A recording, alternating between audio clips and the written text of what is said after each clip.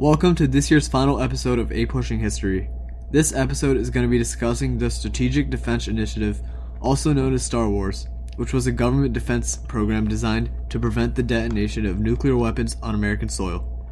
Before we start talking about the Strategic Defense Initiative, also known as SDI, we must first learn about the man with the plan, Ronald Reagan, and how he got elected, as well as the history of the Cold War. Before Reagan was elected, the Cold War had been going on for 3 decades.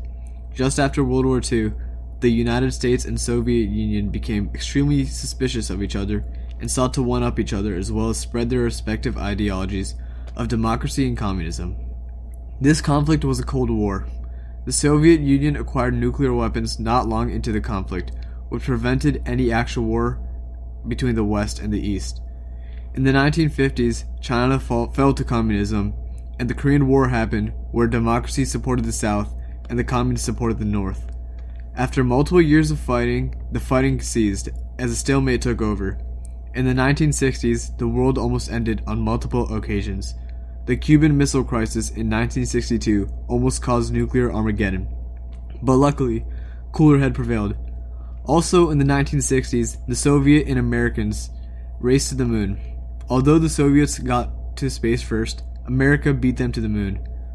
From 1968 to 1973, the United States fought a proxy war against North Vietnam, who was being backed by China and the Soviet Union.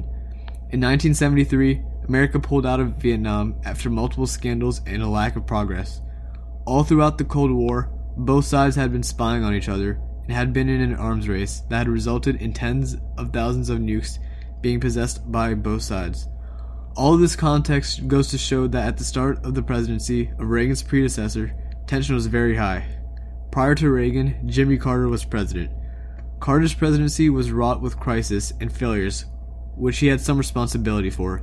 Some of these problems were a consistently bad economy, the Iran hostage crisis, where American diplomats were taken prisoner by the new Iranian government, a major oil shortage which caused a spike in prices, and a failure to respond to the Soviet invasion of Afghanistan. While Carter was not solely responsible for these failures, he took the brunt of the blame, which ruined any attempt at re-election. Carter also did accomplish much in reducing the tension around nuclear weapons. In 1979, Carter signed the Second Strategic Arms Limitation Treaty, or SALT II. Prior to this, Nixon signed SALT I in 1972. The world was a safer place prior to the creation of SDI, but SDI would be instrumental in ending the Cold War completely. American people wanted something different from Carter, and Ronald Reagan was the polar opposite of Carter.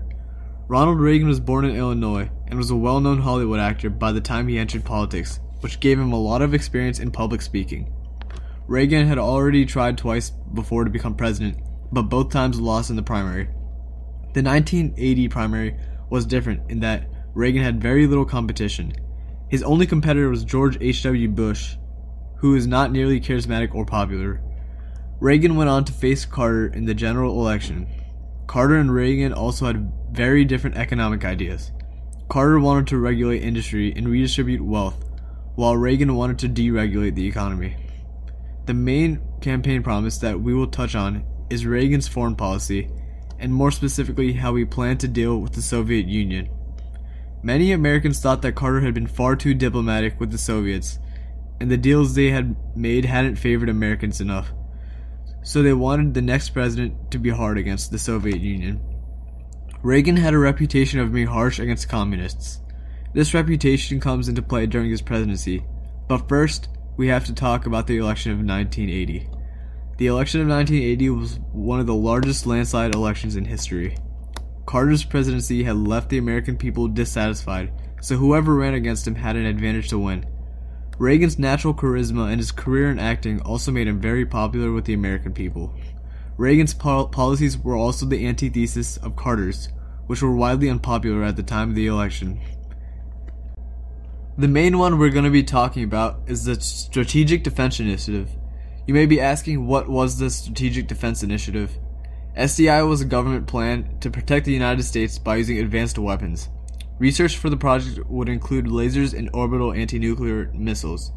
The research on lasers would gain SDI its nickname, Star Wars. While it may seem comical that the United States solution to the very serious threat was lasers, the Soviet Union was extremely concerned about SDI. The Soviet Union was having a rough time in the 80s and was on the brink of collapse. The Soviet Union was in massive debt, as they had been in a state of economic downturn. The Soviet Union had also been fighting a costly war in Afghanistan, which was being prolonged by American funding of the Mujahideen. The Soviet Union needed to cut back its military spending, or else it would collapse. The creation of SDI complicated things, though. Mutually Assured Destruction, or MAD, had been governing the military principle between the Soviet Union and the United States. In case you don't know, mutually assured destruction is the idea during the Cold War that neither the United States nor the Soviet Union would launch a nuke at each other, because if they did, then the other would retaliate and cause the end of the world.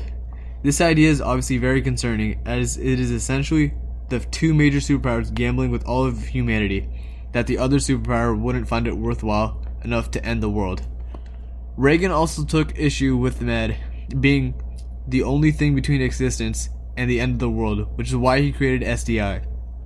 This comes back to the Soviet Union because they had invested heavily in MAD, which resulted in them having the largest nuclear arsenal on the planet.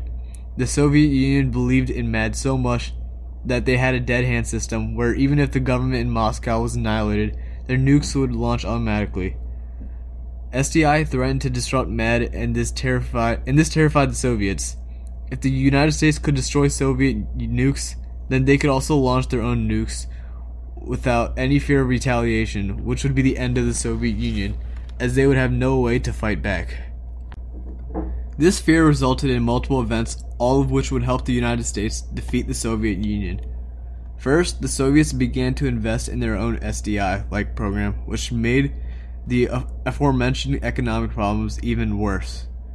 The Soviet Union at this time spent at least 15% of GDP on its military, which severely hampered its economy to the point of near collapse. This extra spending added more stress to the Soviet Union economy, which was already at its limit. The second event was that it forced the Soviet Union to come to the bargaining table over nuclear weapons. Secretary Gorbachev, who became the leader of the Soviet Union in 1985, realized the overspending of the Soviet Union and cut back military spending, which resulted in their SDI-like program being all but cancelled. Gorbachev instead opted to try and handle the problem diplomatically. Gorbachev and Reagan met multiple times in order to discuss the reduction of nuclear weapons.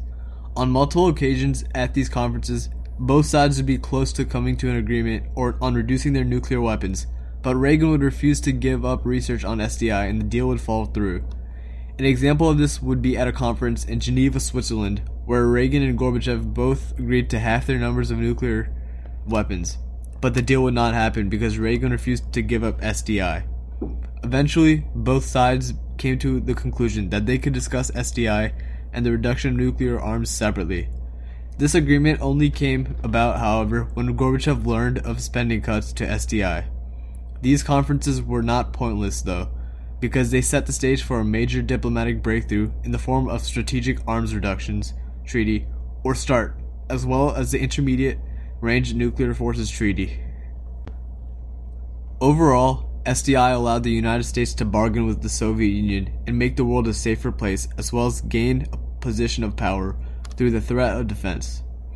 In 1991, the Soviet Union would collapse as the Soviets lost control of its satellite states, and the hardline communists staged a coup in Moscow, as they believed that the economic and diplomatic compromises he had made, many of which were partially caused by the SDI, weren't communist enough. You may be asking yourself what happened to SDI. While there sadly aren't orbital space lasers, the program did eventually yield some tangible nuclear missile defense systems. The program was renamed multiple times and ended up being called the National Defense Agency. This agency has weapon platforms such as the Patriot missile. This missile is designed to be fired at a ballistic or nuclear missile and destroy itself and the enemy missile in the process. This missile had been given to the United States, the form of defense against nuclear and ballistic threats the SDI strived for. We haven't given up hope in developing anti-nuke lasers, however, as the Air Force, Navy, and multiple private companies are all currently researching anti-missile lasers. I hope you enjoyed this episode of A Pushing History Podcast. We will see you next year.